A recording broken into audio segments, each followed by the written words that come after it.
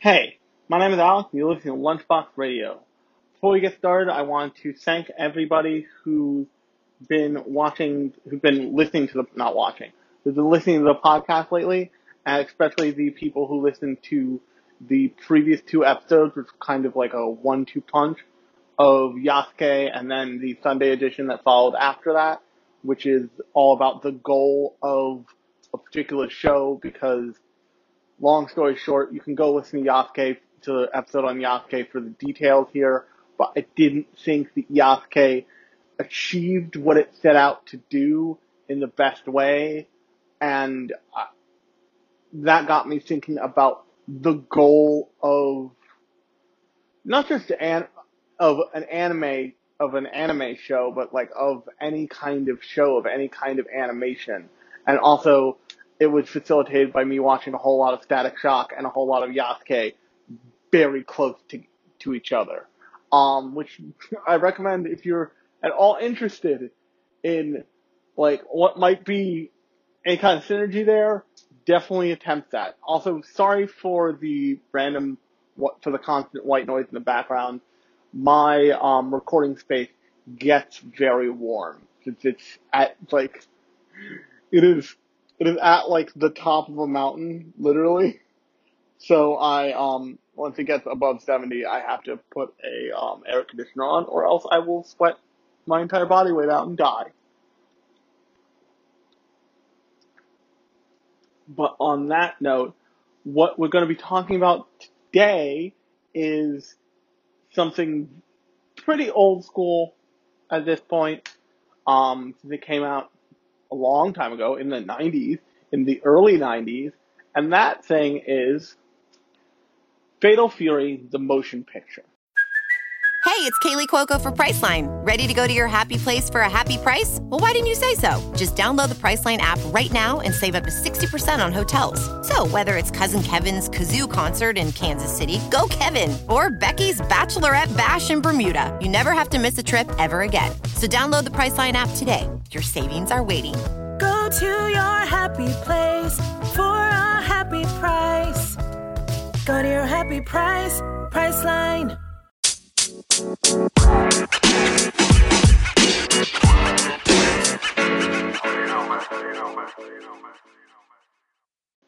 Now, for those of you who maybe don't, for those of you, and I can't believe I'm saying this, for those of you who don't know what Fatal Fury is, Fatal Fury is, at this point, long-running video game. At that point, fairly long-running video game that's in the fighting game genre, which meant that it came over from arcades and arcade cabinets, and became as many fighting games of the ilk that Fatal Fury is, ultimately became a home console game. And as with many video games and just other properties in general in really all of the 90s, it wanted to have a kind of multimedia presence. This is true of Street Fighter as well, and I believe it's also true of Tekken, I think, although I've never seen any Tekken anime, but I know it exists. But the long and short of it is that at the time Fatal Fury, this movie came out, you had your kind of pick of fighting game anime that you could watch. If you didn't want to be that skilled, or you just weren't that skilled, you could watch the supposed story of fighting game anime. This is also true of Mortal Kombat, which recently had a movie come out on HBO Go, which I hear is, fine. Not as campy as the original Mortal Kombat, but hey. Few things are, actually, from what I understand. But the thing about the Fatal Fury movie, the thing that captures a kind of particular brand of imagination, if you will, is really that it was a lot of people's first exposure to especially a lot of American anime fans' first exposure um to the characters of Fatal Fury, and to like a fighting game recontextualized as an anime that needed to have a story. And also, it was a lot of people's like first exposure to Terry Bogard. And just to give you an idea of where Terry Bogard and the female cast of Fatal Fury would go, and this is across games, so like, if you're not familiar with the way fighting games often work, is that they oftentimes introduce new characters each game, but they also build the roster out of existing characters. So there's a game called, and I bought it because I'm a degenerate. The game called, I think it's called Fatal Cuties. But it's nothing, it is, what if the creepy man abducted every female character in Fatal Fury and stuck them in a house? But because, and I love this, this is the weirdest thing. This is one of the weirdest things ever perpetrated in video games. They gender swapped Terry Bogard. I forget what they called her gender swapped. But basically because they wanted Terry in the Fatal Fury spin-off game, they gender swapped her. And, like, it's wild. But, and you meant to understand that, like, whoever behind this, like, sinister game abducted Terry and, against his will, magically forced him Ranma style to turn into a lady, which is even fucking weirder. Like, he keeps encountering people and he's like, wait, before we fight, why am I a chick? But the problem with turning a fighting game into a movie is that you need to facilitate what people want, which is like a fighting game feel almost. And that makes it really difficult because unless you're going to have like a tournament arc, which you don't have time for in a movie, you gotta figure out a way to like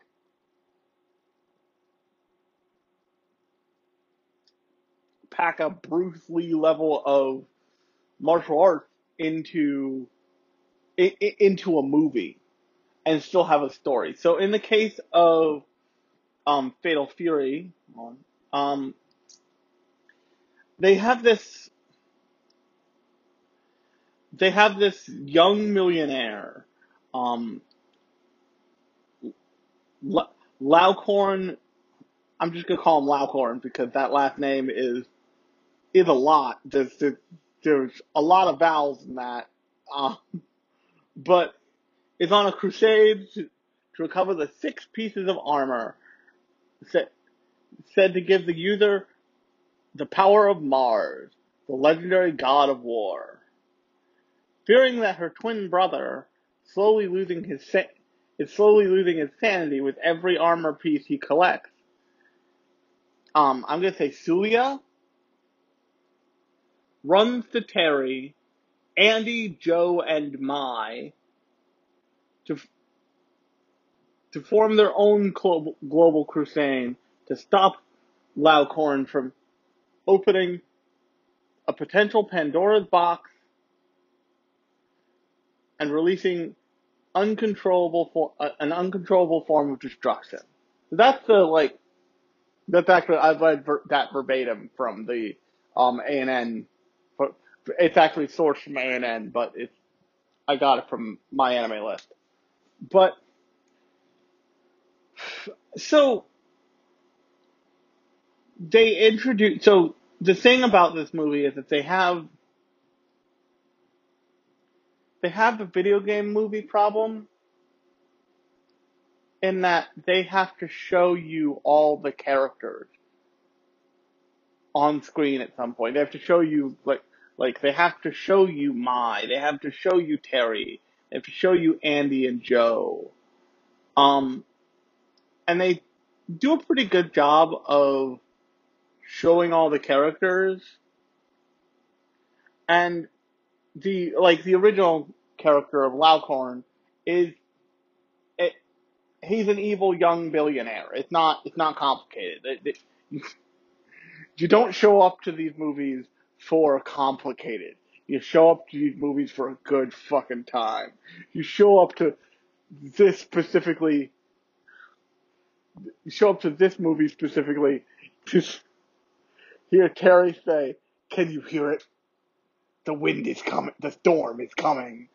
And it's just like, which, by the way, if that sounds familiar, it's because it's like it's a thing that he says both in the movie, but also they cut out for the trailer. And so many people who don't know this movie know that trailer, and they're just like, what's happening? But so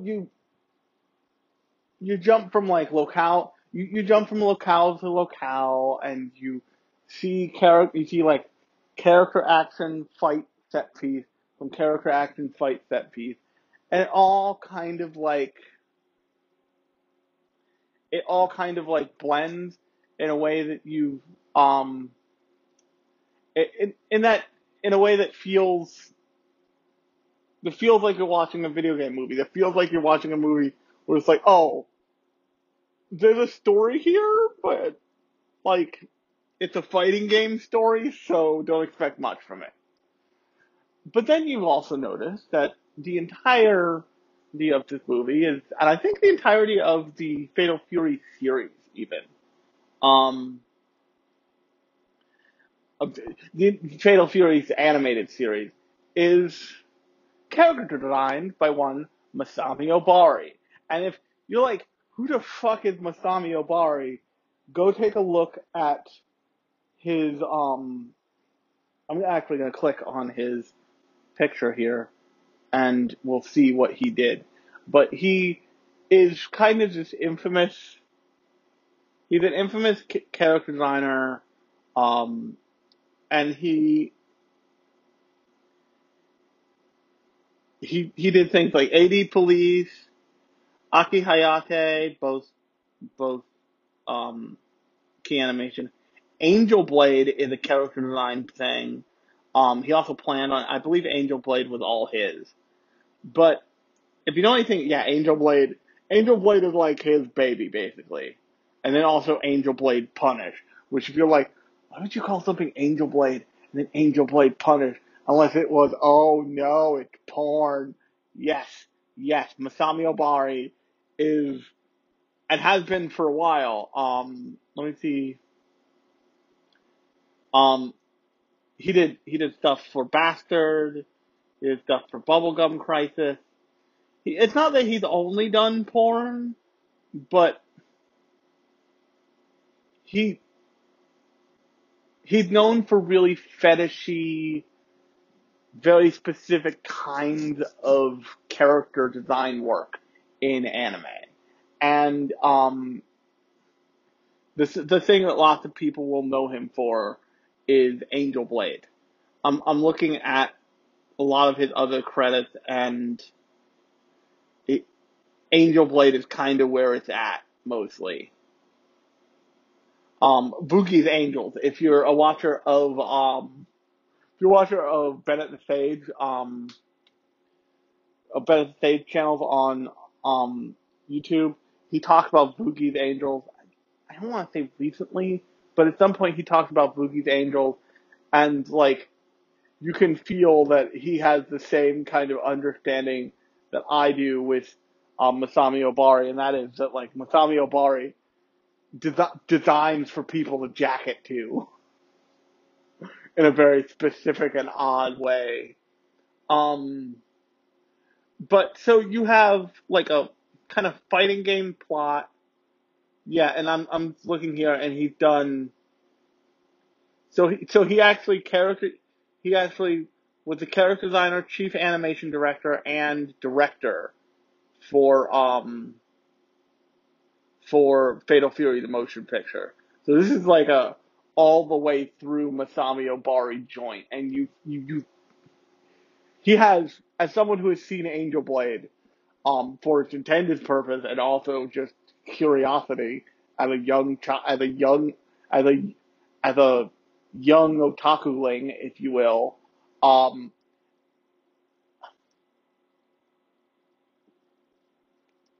he has a lot of tendencies that feel very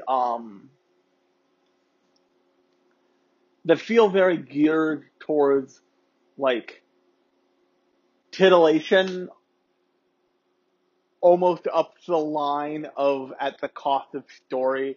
Another really good, slightly more modern example of that is the artist O'Great. O'Great, if you don't know, he is best known probably for Air Gear, and I did an episode on Air Gear that you can check out in the description, and in the not in the description, but in the podcast feed. But O'Great, I don't know enough about Masami Obari to say this definitively, to say this about him, but O'Great started off as a hentai manga artist, and that, if that sounds familiar to you, it's because it's a not uncommon place for artists to start off. The art for Food Wars started there. A bunch of different the art for Takagi-san, I started off drawing hentai and X-rated stuff in the same age range vein as Takagi-san, and oftentimes that's where artists start because that's where the work is, and that's where it's like the bar is low enough and they just need people to say yes to drawing this stuff. Or they can draw that stuff and self-publish and get known and then get other jobs. And so there's no shame in that. It's a good pipeline. It's really interesting because generally speaking, the artists who kind of rise to the top have something that is pretty good because this is a fun fact. One of the reasons why in art school you always draw nude models is because there's nothing to hide behind when you're drawing a nude model. If you're illustrating with clothes on, you can hide a lot of the stuff you don't know in clothes. Don't know how to draw toes? It's fine. She's always wearing shoes. The only thing you can't get away from is really hands, unless you keep tucking them behind their back or making them make fists. But so oftentimes the people who are character designers or animators or manga artists who come out of the doujinshi, Ero manga universe have a lot of really solid fundamentals because they spent years in a section of the industry where the point is that you see their anatomy, if that makes any sense. And so I don't usually go into specifics like that, but because it's Masami Obari and because this thing has such a look to it, and also has such a fucking 90s tactic look to it, I felt like it was really necessary because you look at Masami Obari joints, so to speak, and you're just is no one gonna have this they're all shiny and weird and they have weird proportions. What's happening? Why has no one talked about this? So I wanted to bring it up kind of here because I think it's an interesting piece of information about this thing. And also, one of the kind of infamous one of the infamous moments of this thing also is part of a Masami Obari thing. So, one of my earlier,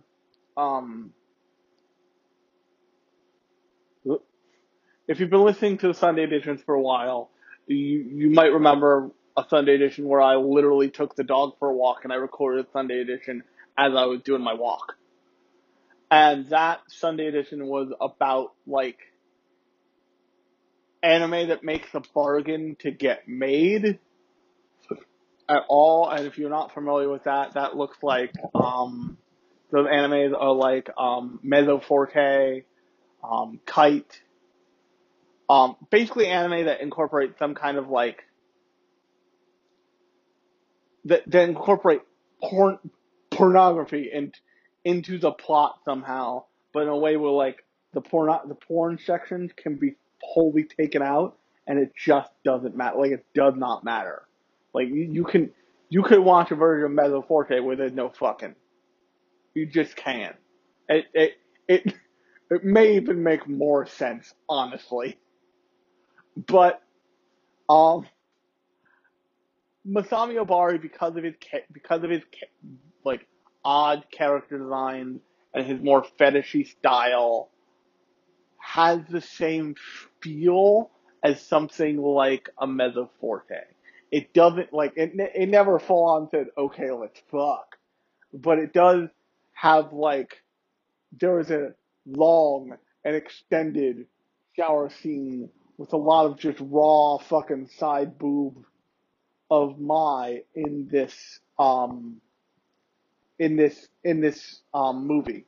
I think it's like a unnerving amount of time where, like, you just go full on up the side of her body in the shower for, like, fucking 2 minutes or some nonsense, and you're just like, oh, this movie was made for horny dudes. Okay. And also it's like the female characters in fighting games especially are no stranger to being, like, very sexualized and very and being kind of the thing you can put on box art and it'll sell it. And Mai Shiranui is, like, she's one of the infamous sex object characters of the video game industry. There's no getting around it. So, like, if you make a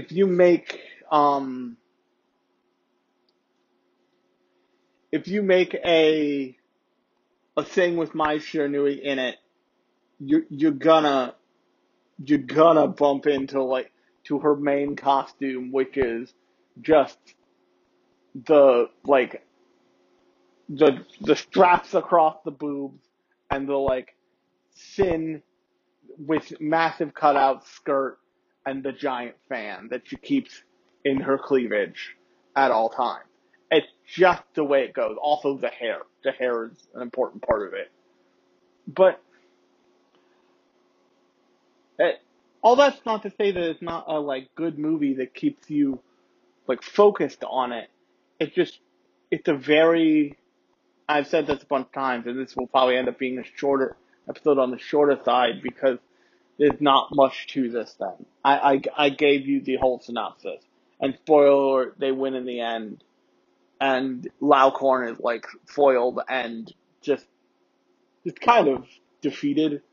And his sister takes him home and, like, his twin sister takes him home and helps him recover, blah, blah, blah, blah, blah, blah, blah.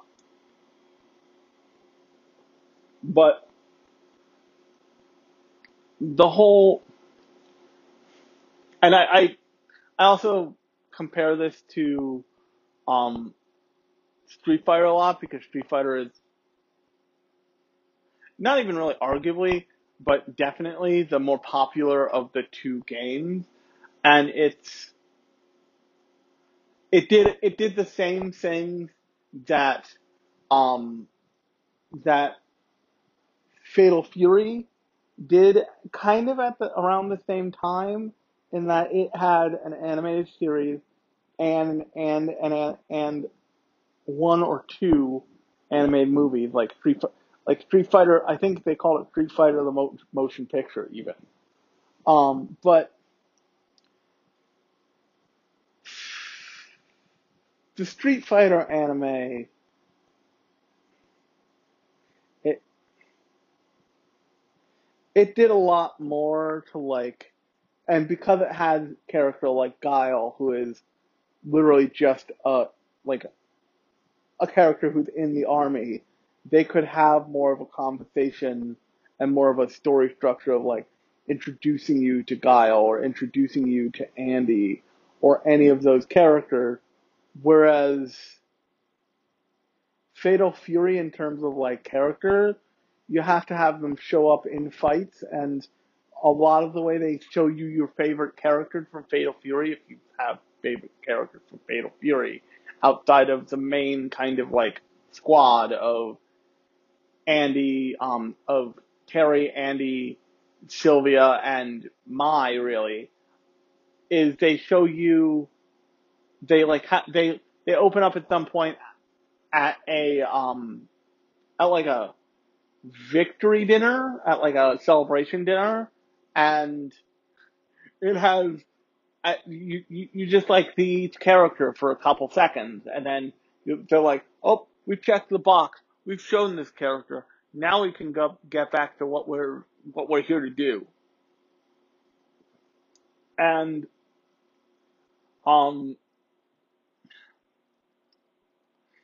whereas the storyline for Fatal Fury, for by sticking almost to a more video game related storyline and to be clear, Fatal Fury, the motion picture, may be a very video game related storyline, but by sticking more to like the storyline everybody knows from Street Fighter, they can introduce the characters, and the characters make more sense because they're dealing with the like the M. Bison Psycho nonsense, if that makes any sense. And also they produced a pretty recent Street Fighter anime from Street Fighter 4, I believe. But I just want to talk about this because it was one of those. It was one of those things that I saw first by renting it from West Coast Video when I was a kid, and was just kind of like, whoa, this thing's fucking weird looking. It's what I've got, so I'm gonna watch it multiple times, and every once in a while I will be possessed by the spirit of some insanity, and just be like, well, guess we're gonna take the afternoon, we're gonna watch Fatal Fury, the motion picture, and we're gonna live in this like steel plate hat weirdness for like a good hour. And I don't behoove anybody who does that, especially considering I am currently going through, for the umpteenth time, Full Metal Alchemist Brotherhood. Like I made the mistake of being like, oh hey, I'm working on a special project and I need something in English that I can watch. I don't need to pay too big attention to. And surprise, surprise, I turned on Full Metal, and now I'm just like, in the afternoon while I chill out, I'm just pumping Full Metal back into my brain. It's just the way it goes. And, so I certainly don't, like, begrudge you if, like, this is your favorite show, or this is, like, a foundational thing for you. That's something for everybody. And, oh, interesting. So, a fun thing you should know about this, so before I wrap this up, since I'm gonna probably call this 30 minutes, because it's, like I said, there's not much to this movie, and I've covered way more than I usually do in it, so, the thing, the studio is marked as unknown, which I'm sure there's a story there.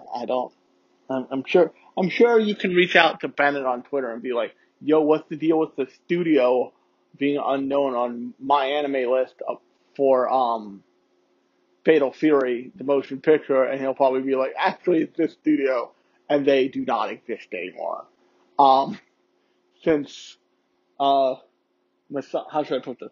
Masami Obari have been involved in some shenanigans in terms of anime production, as many people have, if they've done it for a long enough time, but if I'm remembering correctly, there's some major weirdness with some of the series. But interesting thing about this movie is that it's rated R. It's actually rated R+, but it's rated R. The reason it's rated R is not because of the massive amounts of violence. Like, if people get punched in the face and you see teeth popping out of their mouth. It's because of the shower scene with Mai. It's because they go full on naked lady shower scene with Mai for like 2 minutes, and that earns them a R rating, because you can curse as much as you want, you can blow people up, you can do all this other shit, but as soon as we see a female presenting breast nipple, we're gonna need to bump up your rating to like a good R, NC-17 territory, because, hey bud, that's not okay. Which I would find hilarious. But, on that note, if you like this episode, this is much shorter than my normal episodes, but, than my normal Thursday episodes.